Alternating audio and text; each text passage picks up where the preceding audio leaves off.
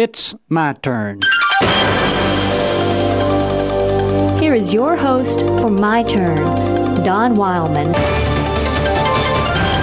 Politics, the Christian's responsibility. You know, that's a subject that is certainly relevant, but one that has been ignored by many long and often, because you see, the Christian does have some political responsibility.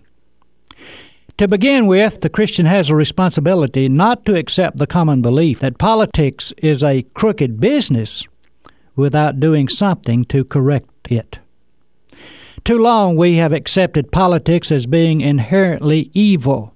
For years I have been informed that politics is a crooked business and that its crookedness was to be accepted. Politics does not have to be crooked. It is not crooked even by nature. Whatever is crooked about politics is so partly because we have allowed it. As Christians, we have a responsibility to make government as honest and fair and efficient as it can be.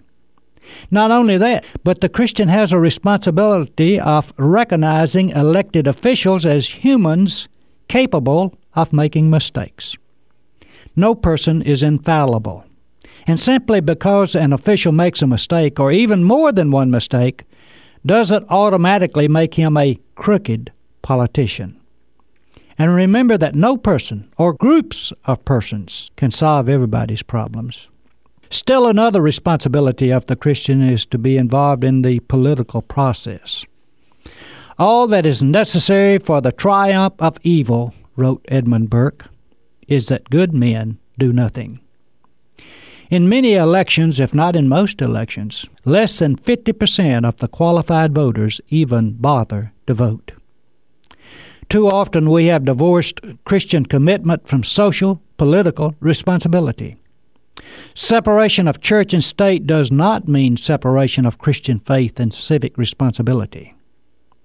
God so loved the world, not just the church, but the world.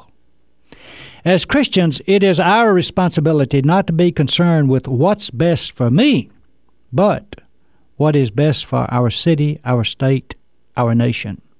We have an obligation to support principles rather than prejudices. Many times we have criticized without contributing. I'm reminded of the man I visited once who told me everything that was wrong with the church. The only problem was that he had not been inside a church in 20 years.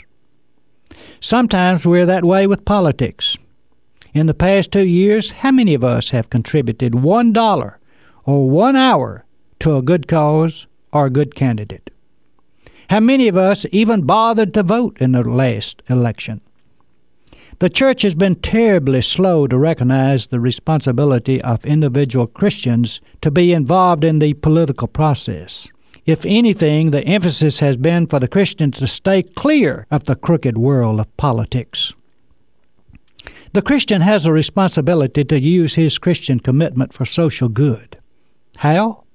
Well, for one thing, by encouraging and supporting good candidates.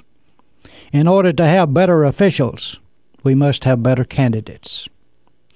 I remember hearing a lecturer say once that a person's private moral life did not affect his ability to serve a public office. As I listened, I wanted to tell him that he was wrong, but I knew I could never convince him of the fact. However, we are beginning to see now quite clearly that personal moral standards do affect a person's ability to serve in public office. As Christians, we do have responsibilities in the area of politics.